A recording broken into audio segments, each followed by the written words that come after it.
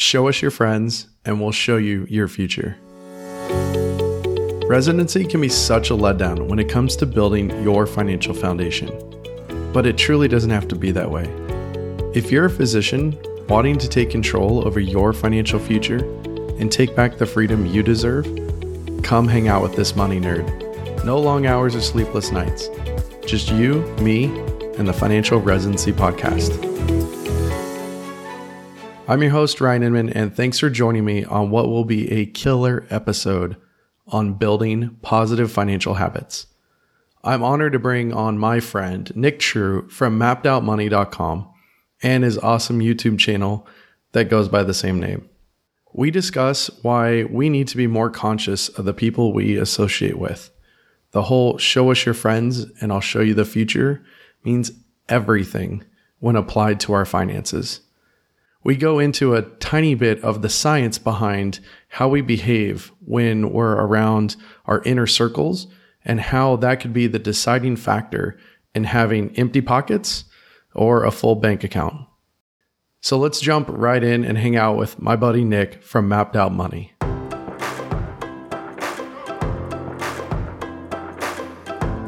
Nick, thank you so much for being on the show. Really excited to have you here.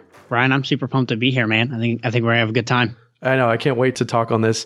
Your video that you had, which I'm obviously going to get in the show notes here, really sparked something in me. I shared it. I know that it got a ton of views and likes and everything within the groups with the physicians. And I'm like, you know what? We got to have you on to talk about this. Your video was, you are the average of 5 people you spend the most time with. And I think that it was fascinating. But I was looking at it and was like, how do I actually know if that's true or not?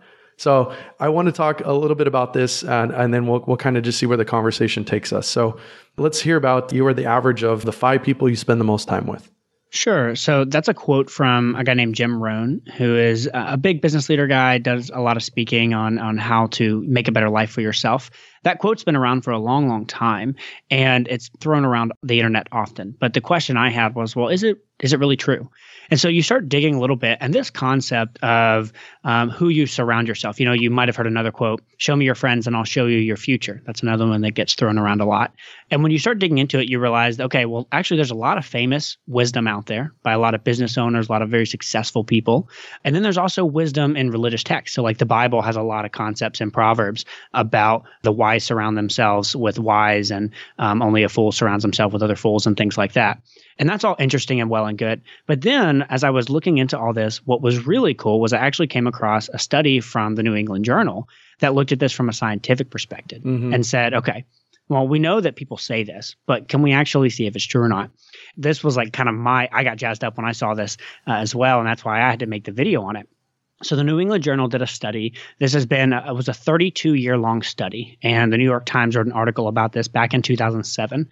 The study looked at 12,000 people over the course of these 32 years. And what they found and what they looked at was, will your weight gain over time and what things would contribute to that weight gain? And they looked at a ton of different increments, right? A ton of different factors. But the most interesting one to me was they found that if you had a friend, a good friend, who became obese during that time period, your odds increased 57% of also becoming obese. The article went on to talk about a couple of things. One of the things they said was this idea of mirror neurons. Now, obviously, I'm talking to a bunch of physicians. Yeah, be careful here. Yeah, understand this a lot more than I do. My very limited research on this. Basically, what I found was that I guess mirror neurons have something to do with how we basically mimic the people around us. And so not a lot's known about these mirror neurons, but things like yawning. You notice people say yawns are contagious. Well, there's actually some science that goes into that. If you smile, people will smile back. If you cross your arms when you're talking, people will cross their arms. We unconsciously start to mirror the people that we're around, even in conversations. And so between this concept of mirror neurons and then also this New England Journal study, it starts looking like, wow, the people you spend time around really, really, really have an effect on you and your health. Well, this also is going to apply with your money. And so the last thing I'll say on this New England Journal study that I thought was interesting was this study actually found that those friends it has zero to do with physical proximity. So if your friend is, 100 miles away or 200 miles away in a different city, that has absolutely nothing to do with this 57% chance of obesity. It is only based on your closeness with them.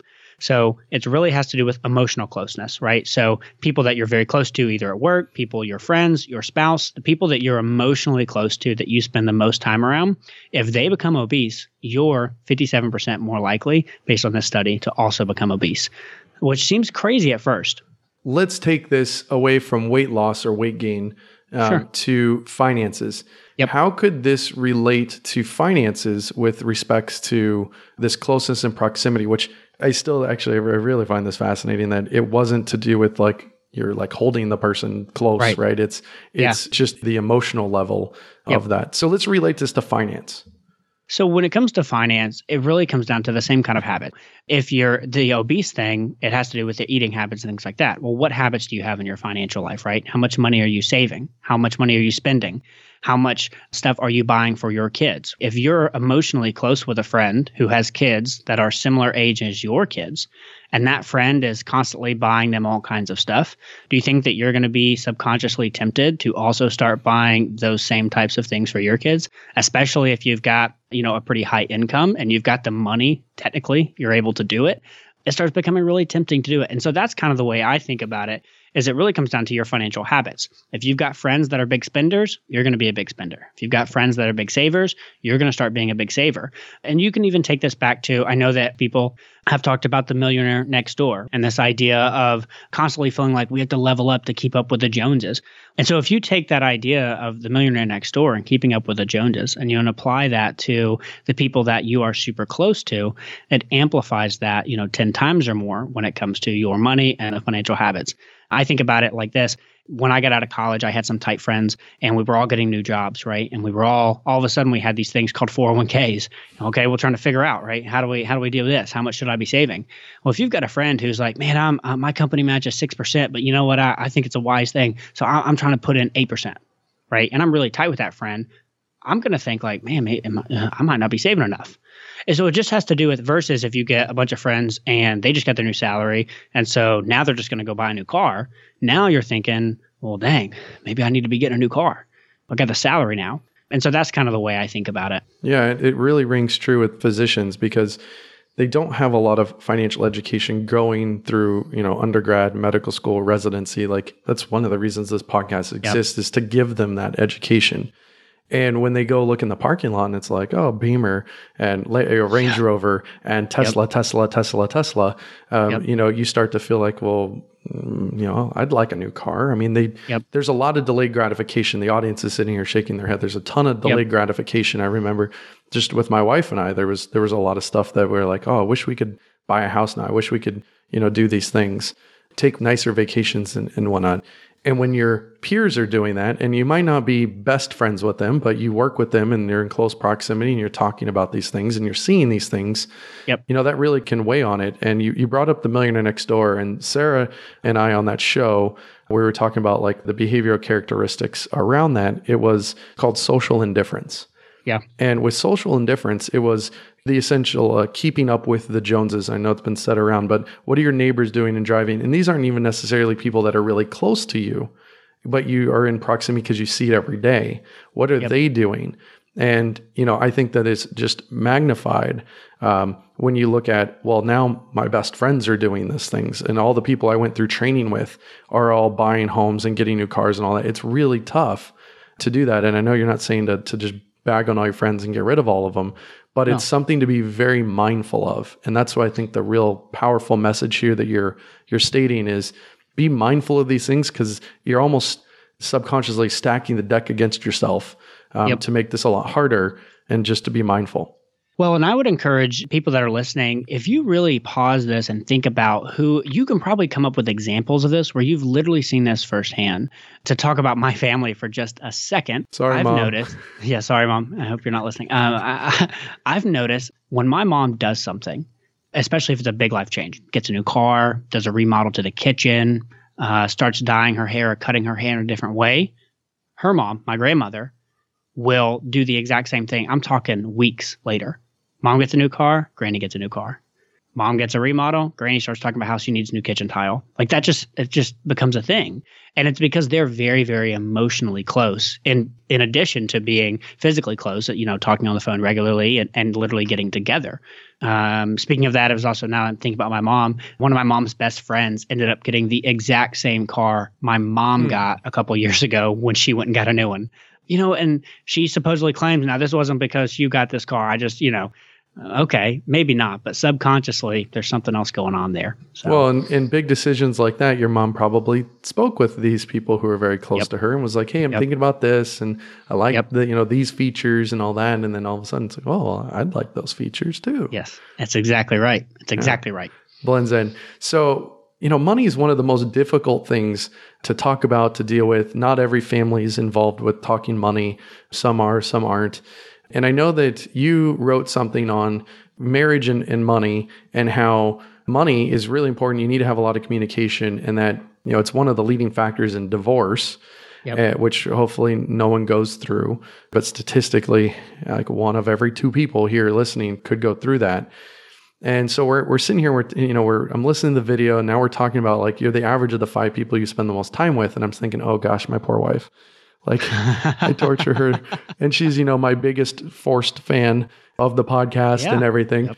But what I want to get at is we've talked about communication. We talked about getting financially frisky. We had Elle on and we're talking about that and the money date and all these things. And you've written pretty extensively on this at your blog at mapped-out-money.com. I want you to maybe talk about some of the things that you think we need to be identifying within money and marriage. Yeah. So one thing I will do before I jump right into that, Brian, maybe it's helpful for the listeners to have just a quick background on where I come from with this money and marriage conversation. So my wife and I got married really young. I was 20 at the time. She was 23. We basically had saved up enough money that we had calculated we could get married. And I had 1 year left of college and she was going into grad school. She was going into physical therapy school. We had 10 months until graduation and I needed to get a full-time job to be able to support us. So we had saved up enough money to basically make it through those 10 months. With that combined with my intern salary, I was going to school to become an engineer at the time. Those 10 months were ridiculously stressful. And that's kind of where I can see, although I'm not a physician, I can empathize a little bit with some of the stress around taking on student loans and being in this situation where you're not seeing your net worth increase every month. You're seeing your net worth decrease every month. Our situation was not quite as drastic as that, but we were seeing our savings account go down every single month. And even though that was part of the plan, right, we knew that going in, it was still ridiculously stressful. That was the first year of marriage. And then we took a nice big increase when I graduated and got a job as an engineer. Since that time, we both changed careers and are off doing different things that doesn't make sense to talk about here. But I share that story because we did not have a lot of money back then. And then all of a sudden we did. And we had to figure out what that transition looked like. So when it comes to some core tenets for trying to make this work, the thing that I always want to start with, and this is something I know that others have talked about, is kind of the why, and both getting extremely clear and on the same page when it comes to where you want to go. So one thing that Hannah and I did a lot of, especially early on, and we still do a lot of, is we were all the time talking about our dreams and our plans and what we dreamed of doing together and what we dreamed of our life looking like, and making sure that what she dreamed and wanted and what I dreamed and wanted were actually not in conflict with each other, right? They don't always have to be the exact same thing, but they can't be in conflict because that's going to be extremely problematic. Kind of the second thing I like to tell people is that marriage is a team sport. You need to act like it.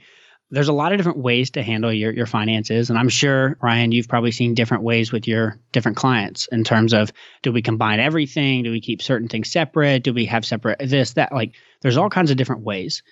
That's one of the big contention points, really. Yeah. And that is, how do we combine things? Should we combine? We're happy where it is, even though it's kind of a lot of hassle. Who pays what bill? I pay utilities. I pay mortgage.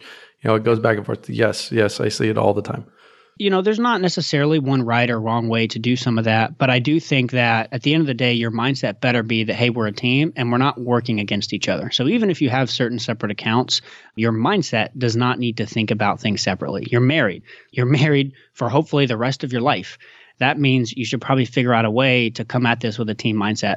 Hannah and I are big fans of Chip and Joanna Gaines. We like to follow them a lot, and my wife's big into antiquing, and so we enjoy seeing what they're doing. And we recently went through their book and kind of their story. And one of the things Chip talked about was that for the first few years of their marriage and even their business when they were working together, it felt like there was a rope and they were playing tug of war. He said, man, life gets a whole lot easier when you actually get on the same side of the rope and start pulling in the same direction. I liked that metaphor a lot for the way, because Hannah and I have definitely been there. And so you've got to get clear on where you want to go. Ryan, one thing I'll also say, here lately I've been thinking a lot about why I care about getting good with money. This is something that I think might resonate with some of the physicians who are listening in, is that if they're like me, they're probably pretty serious about school. You gotta be to go to medical school. And they're pretty serious about their career. And they're pretty serious about what they're doing. And that's how I was, certainly when I was in engineering school. Well, long story short, I'm not working as an engineer anymore for a variety of reasons. That was something that I never thought when I went to school. I thought I was going to go to school to be an engineer and be one forever. But I got out, and all of a sudden, Hannah and I, the more we talked and dreamed and planned, the things that we wanted and the things that I wanted, being an engineer was not part of those. And I could have never guessed that when I was in school. And that may be the same for some of the physicians. It might not be exactly what they think 10 years, 20 years, 30 years from now. And so one of the things that I like to think about when it comes to getting good with money is that money gives you options.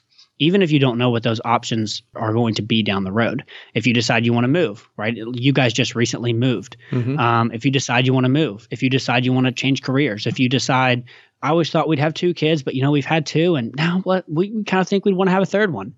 You don't know what you're going to want to do in 20 years. And if you don't get ahead with money now, then money is not going to give you options. It's going to act like a cage and keep you trapped in whatever place you don't want to be. So that's kind of the first thing I think about with marriage and money is if you guys are not on the same page, if you're not pulling on the same side of the rope, then you're going to have one heck of a time trying to get this thing worked out. I love that analogy. And I do catch a little, I don't really watch TV that much. I'm quite busy with other things, but my wife does watch some of that stuff. And I actually really do like that show because Chip is hilarious. And I really like that analogy. I think that was a great one. One of the things that I see a lot with not just clients, but just physicians in general is they're always, they're so smart and they're trying to figure out different ways to make money because burnout is so high in the profession. The medical field is changing. A lot of these side gigs, they're kind of kicking in, start giving out some real money. And it really gives them pause to going like, maybe I can do this instead of medicine or go medicine part-time, make this a lot more, mentally stimulating if I'm only going 3 days a week for 8 hours versus 65 hours and then coming home and still doing notes and charting and all that. So I think what you've kind of hit there is that you potentially will not always be working as a physician. And the quicker that you build this strong financial foundation and have this really good mindset around money, and a lot of this stuff is behavioral. And that's something I think is super underrepresented online in books and in blogs and in podcasts is how much of this really is behavioral versus, here's put this in a calculator and it's done. I think that was fascinating stuff. So let's keep going with what you got. Yeah. So the next thing I like to think about is one of the problems that really got me and Hannah into trouble with money was, especially me, is I look at it and I go like, well, this is the way I think about money. This is the logical way to think about money. So I don't know why she doesn't think about money that way. She's wrong, right? Or whatever. Why doesn't she understand that this is the way it should be? And so also recognizing that you guys are 2 different people. And you have different tendencies, you have different personalities, and that means you have different ways that you're going to think about and interact with money. One of the stories I share, I didn't used to share the story, Ryan, and then recently I've started talking about it more because it's embarrassing. But Hannah and I, we had a really horrific honeymoon, really, really bad. We pretty much fought the entire time. It was a complete disaster. It happened because we, again, remember how I said we got married young and didn't have very much money. My parents generously gave us tickets to go on a cruise. And that was very nice. And we were very excited about that. I did not realize all of the side expenses that were going to come along with that. So we ended up getting to the cruise and not even get an alcoholic package, just to get a regular drink package. You were going to need to pony up a couple $100 for the week. And then anything off the boat that's going to be fun, any kind of excursion, it's going to be money. You got to tip all these people. And so at the end of the day, we're talking about maybe $300 or $400, not a ton of money. At the time, it felt like a lot, but I let that freak me out to the point that I started basically just being a little bitty 2-year-old kid and pouting and just like complaining and being a jerk the whole time. And it was pretty terrible. I look back on that and I want to kick myself. But the one good thing that came out of that experience is we learned, okay, Nick is a planner. And when things don't go according to plan, Nick freaks out.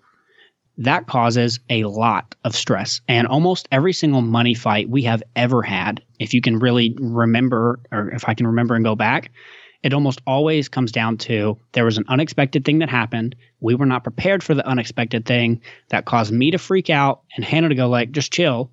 And me be like, hey, why aren't you, freaking out with me? There's a problematic here. And then that caused high stress and caused fights. So in order to combat that, now we like to keep a decently sized emergency fund. And then in addition to that, in our monthly budget, we have a nice line item for just unexpected things. And we don't always spend that unexpected money. And if not, great. We can just roll it over the next month, or we can put it into something else that we, want or is in the budget. But the nice thing is it gives me peace of mind knowing that when something random happens that's not according to plan, we've already planned for that.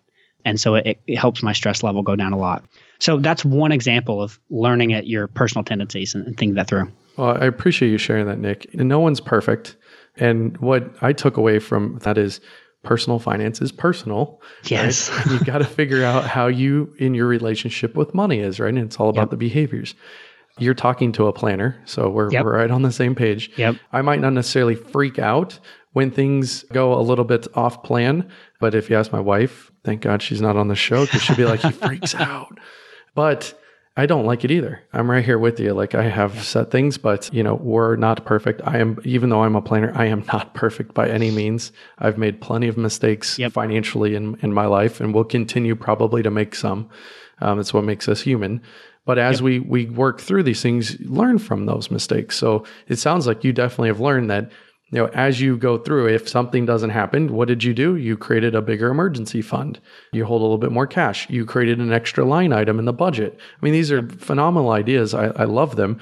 We have done that. And I say somewhat secretly, but I'm very open with my wife on what we do and how we do it. But I've put in a little bumper reserve into our budget and I call it miscellaneous. And I know things happen, things come up. In our move here, we knew that we needed a new AC and a new furnace. We, got cash back at close for those things. I knew I needed a new water heater, cash back at close. What I didn't anticipate was I bought the house from Vampires and there was 4 lights in the whole place. Oh my gosh. And all the plugs were like, this is a home built in the 60s and all the plugs, didn't work. You'd plug it in and it'd fall out and you're like, okay, so they didn't do lamps. They must have done this by candle, which is kind of crazy. So we had an unexpected expense of bringing out electricians and being like, hey, we need actual fans with lights and things like that. And so that was unplanned, but, I had a reserve done for when we move and how we ended up saving money. And my wife and I are going to talk about our move and buying a house and kind of the unforeseen. So I don't want to go into all this now. Yeah. But basically the point was I end up building reserves in there as well. And it's something that I have found that works for me. It might not work for everyone. People might not freak out if things kind of get deviated from the path a little bit, but just the way that my brain works and how I recognize information and what I kind of plan, it works. So personal finance is personal. When you're listening to this and you're like, gosh, these guys sound really weird about money. We might be, but there's also probably someone listening and be like, yeah, I totally get it. Right. So, and it's just how things work. So when you read things, when you listen to things, relate them back to yourself and your situation and go through. But thank you for sharing that. Yeah, Ryan, and I don't want to all be gloom and doom about the negative aspects of your personality with money. So another thing that Hannah and I have learned about ourselves that's a positive is I think that you should use money. What I like to say is a lot of people teach you how to spend on your needs versus your wants. I like to talk about your wants versus your really wants. And how can I make sure that when I do spend money, I'm spending it not only on what I want, but in the most effective way possible to really maximize the things that I want. And so with Hannah and I, we talk a lot about when do we love spending money the most? I actually really enjoy spending money in a way that takes a long time. this sounds weird, but like I like the anticipation of it. So if I'm going to get let's say a new longboard. So I like to longboard, I like to snowboard and do things like that. If I'm going to get a new longboard, I enjoy the 3 to 4 months of researching and looking at the wheels and looking at the gauge and looking at the board and the way it cambers and what type of board do I want and what type of grip do I want. Like I love nerding out over that stuff. Going and just picking up a longboard and like the intensity of a random moment isn't fun, even if the money's in the budget. Like I just like the whole experience of it. Hannah, on the other hand, loves the experience of being able to have money in the budget for those random times when all of a sudden we can get something, especially when it comes to vacations. So when we go on vacation together, we make sure we've built in enough money so that Hannah can specifically get a souvenir, something to remember the trip by, whether it's a hoodie, whether it's something we sit around or whatever it is. She likes having money knowing that she's going to get to walk away with something fun. We went on a vacation to the beach. We went to a really cool longboarding shop. This was in the middle of that 3 months that I was researching my longboard. We found a cool longboard. I really liked it. And Hannah was like, all right, why don't you get it? You have the money. You've been saving. You already have it. And I'm like, no. That's like, it's not, I don't want to hear. It's not according to plan. No, like I got to think, I like the anxiety, the anticipation of it. And so that's one thing that we do. And that's a fun way, right? So what ways do you enjoy spending money and how can you maximize those moments? Not just thinking about the ways that you badly interact with money. So it's both sides. Yeah. And I think that the travel thing is something to point out. So what I do in myself, like in my own finances, what I tell clients as we walk through when they have a similar goal of travel, like we love traveling, we bring our kids, we do all sorts of stuff. Every month, we're pushing money automatically into a savings account that's labeled whatever our next trip is. So I'm just going to throw it out. We're going to, Alaska. Okay. And we're going to say like Inman, Alaska family trip or Alaskan family trip, whatever it is. And we're putting money in there and we go to Alaska.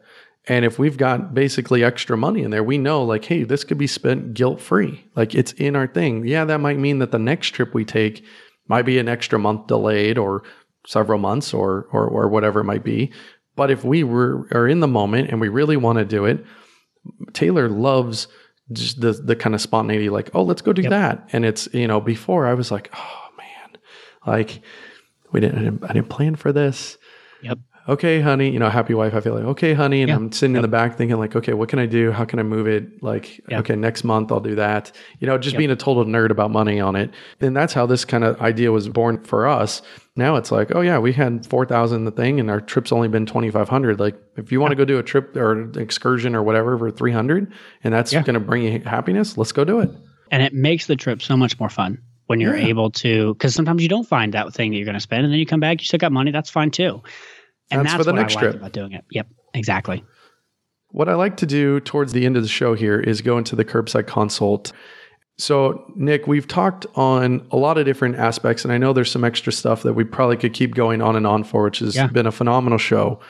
What are some of the actionable tips that listeners can really walk away with regards to the concept of you're the average of the 5 people you spend the most time with, and also maybe dabbling a little bit into this like marriage and money concept that we've been talking about?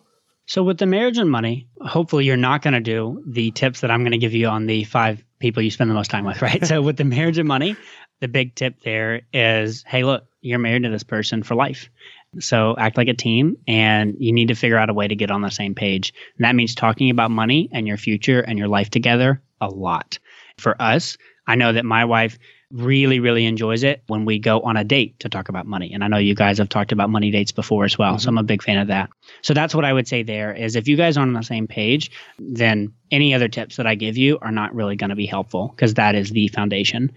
As far as the average of the 5 people you spend the most time with, there's kind of 3 ways that I think about this. So step number 1 is you got to remove toxic people. This is the hardest part. If you have people in your life who are going out of their way to bring you down, and when you talk about getting ahead with money or doing this or doing that, and they're just poo-pooing all over that and just be like, oh, no, you can't do that. Or no, you don't have the personality that can do that. Or you really, you, if you get those kinds of reactions, you got to get rid of those people.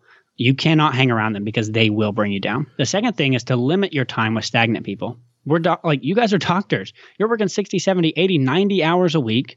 You got a spouse at home. You got kids. You got family. Life is way too short to be spent around stagnant people. This doesn't mean you have to cut them out of your life or be a jerk. It just means that if people who are very comfortable with the status quo and are really comfortable doing whatever it is they do, just don't hang around them all the time. You need to separate yourself from them a little bit because they're not going to help push you forward to where you want to go. And that brings you to the last step, which is you need to increase time with people that are on the same path or on the similar path. So if you have people in your life that have similar financial goals and similar life goals as you need to increase your time with them. If you don't have people in your life like that, you need to find new people that you can add to your life. And, used to back in the day, this would be really hard. But we live in 2018 and you're listening to this podcast right now. And the great news is that there's all kinds of new places to find new people, whether it's one of your Facebook groups, right? You run a handful of Facebook groups. Join a Facebook group that Ryan runs. You're going to find similar people who are listening to this podcast who are on a similar path as you. And that's a great way to start finding new people. So that's kind of the 3 ways I think about it. Well, that's nice. So yeah, we'll talk. So you can go to financialresidency.com/community, join our Facebook group. We have almost 1,000 physicians and physician spouses in the group talking about money. So please join us there. Nick, when you're talking about removing toxic relationships and limiting time with complacent people and finding basically new friends to hang out with, I kind of thought of a few stories. So a buddy of mine, and I still call him a buddy because he's a really good guy, but it was a kind of a toxic relationship because of the relationship he had with money and his family and his spouses. And he's constantly talking bad about his spouse. He's constantly he could never hold a budget. He's the one that leverages debt to the max. And me with my planning thing, it gives me the EBGBs just thinking when he does something, I'm like, oh, please don't do that. I had to cut him out about 90% of the time that we do it. So I didn't cut him out completely. I couldn't do that. I've known him too long. But it was one of those, it gave me anxiety hanging out with him, even though he's a great guy. And it was frustrating. And I noticed that when I left hanging out with him or got off the phone with him or whatever, it put me in a pretty pissy mood for hours. And I'm the type of person that's I got thick skin and I forget things in 20 minutes. Just how my brain works. My wife says probably 2 minutes, but I had to cut him out, and it was really hard to do because I've known him a long time. But yeah, it's something that's necessary. And then, looking at the concept of finding new friends, I found a whole bunch of new friends when I got introduced to FinCon a couple of years ago. Yep. And that has not only been super fun because I like to nerd out on money related topics. And my wife is probably so thankful I found FinCon because now I have a whole bunch of friends to talk to and not bug her with all this, even though I do bug her a lot with them. But finding that community, found it online. It was matched up next to the XY Planning Network conference. And it's been amazing. And we just had PT on who created FinCon. I love what it is. And I found my tribe, my people there. And I think it definitely has helped me with mentally, professionally, every aspect of the life. I think it's definitely helped with. And so I really like that tip that you gave them. And I everyone listening, find those people that will make you better. It's not just better financially. Yes, that'll help. Join the group. We'd love to have you. But there's other aspects of your life that you can find people to help you with and people that share related hobbies. You like to longboard. Great. I bet you're probably in a cool group with people who know a ton about longboarding and do that. And that, he's smiling. It brings him happiness, right? Nick, thank you so much for being on the show.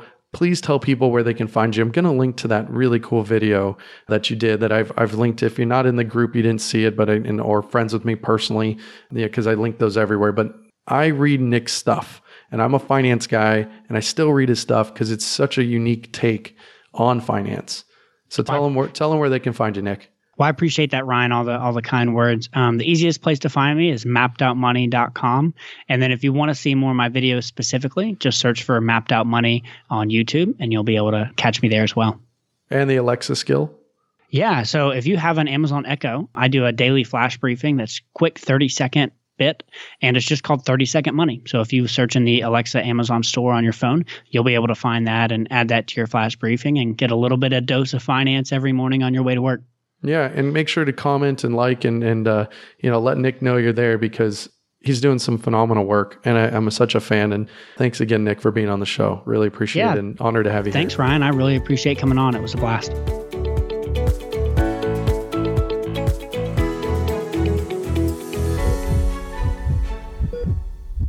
Today, we're going to be discussing an article that was posted on the site The Physician Philosopher, titled, "Why Are Docs Burning Out? And 3 Ways Financial Independence Can Save Them."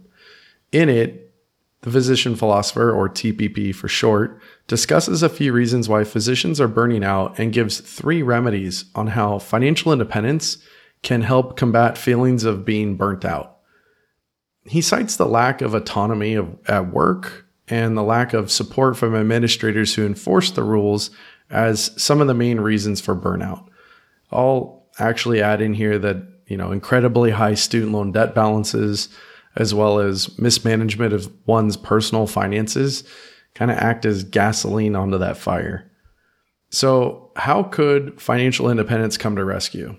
I quote, "Financial independence allows for increasing autonomy over our life. Maybe we cut back to 70% or even 50%. Maybe we use the extra time to become human beings again and realize we have other hobbies like playing an instrument, writing, dancing, brewing beer, or playing sports.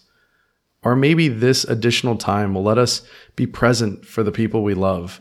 Physicians often lose their self-identity in their profession.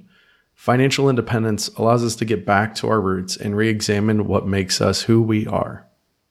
That's pretty powerful stuff, and I think excellent content. The second reason is that it comes with less pressure to keep up with the Joneses. I quote, "Financial independence is part frugality and part aggressive saving. When doctors are exposed to the frugality of the financial independence community, they then feel a freedom to no longer need to keep up with Dr. Joneses. This freedom provided by financial independence allows them to avoid the catastrophic financial mistakes most doctors make when they finish training." And honestly, I can't agree more. The third is what he calls the Support Yourself Fund. This is actually pretty interesting. The fund that helps you support yourself when others won't. There is power in saying no when someone isn't valuing you or your time. Upon achieving financial independence, it provides a certain amount of coverage that simply wasn't there when we first started training. What I really like about this article is that it isn't preaching the second part of FIRE that we typically hear, the retire early part. It focuses on financial independence. It encourages physicians to take action and not only understand their finances, but also tries to shed some light on how understanding one's finances can free you of the financial burdens that typically plague physicians and their families. In my experience, I see how poorly managed finances provide a heavy weight or burden on physicians and just magnifies the challenges that they face at work. By listening to this podcast and hopefully reading some books or blogs by other experts in the field of finance, you are taking that first step in building a better financial foundation. Never stop learning and keep making progress every day. It's really important.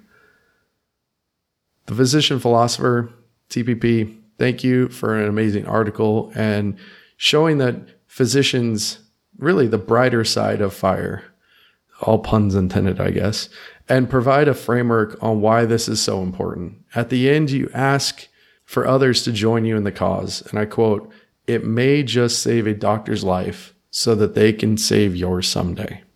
That's really powerful. This was a job well done. I encourage all of you listening to go check out the article on thephysicianphilosopher.com. Nick was such an awesome person to have on for this topic. In this episode, not only does he explain the science behind building positive financial habits, but he really helps us understand the power of the unconscious. I mean, that whole show me your friends and I'll show you your financial future sure does make the ears burn, doesn't it? The mirror neurons bit and the psychology involved in why we choose to do certain things with our money really has everything to do with the influence surrounding us. Hopefully, relating to many of you, Nick also talked about his thoughts on getting better with our spouses on money and why we should be on the same side of the rope. Yeah, I kind of feel bad for my wife because I'm such a money nerd, But as Nick said it, marriage is a team sport. We also talked about why physicians opt for side gigs. Physicians in general are so smart and are always looking for other ways to put some more cash in their pockets. The more time that they spend building a strong foundational future, the quicker they achieve their money goals. Sounds pretty legit.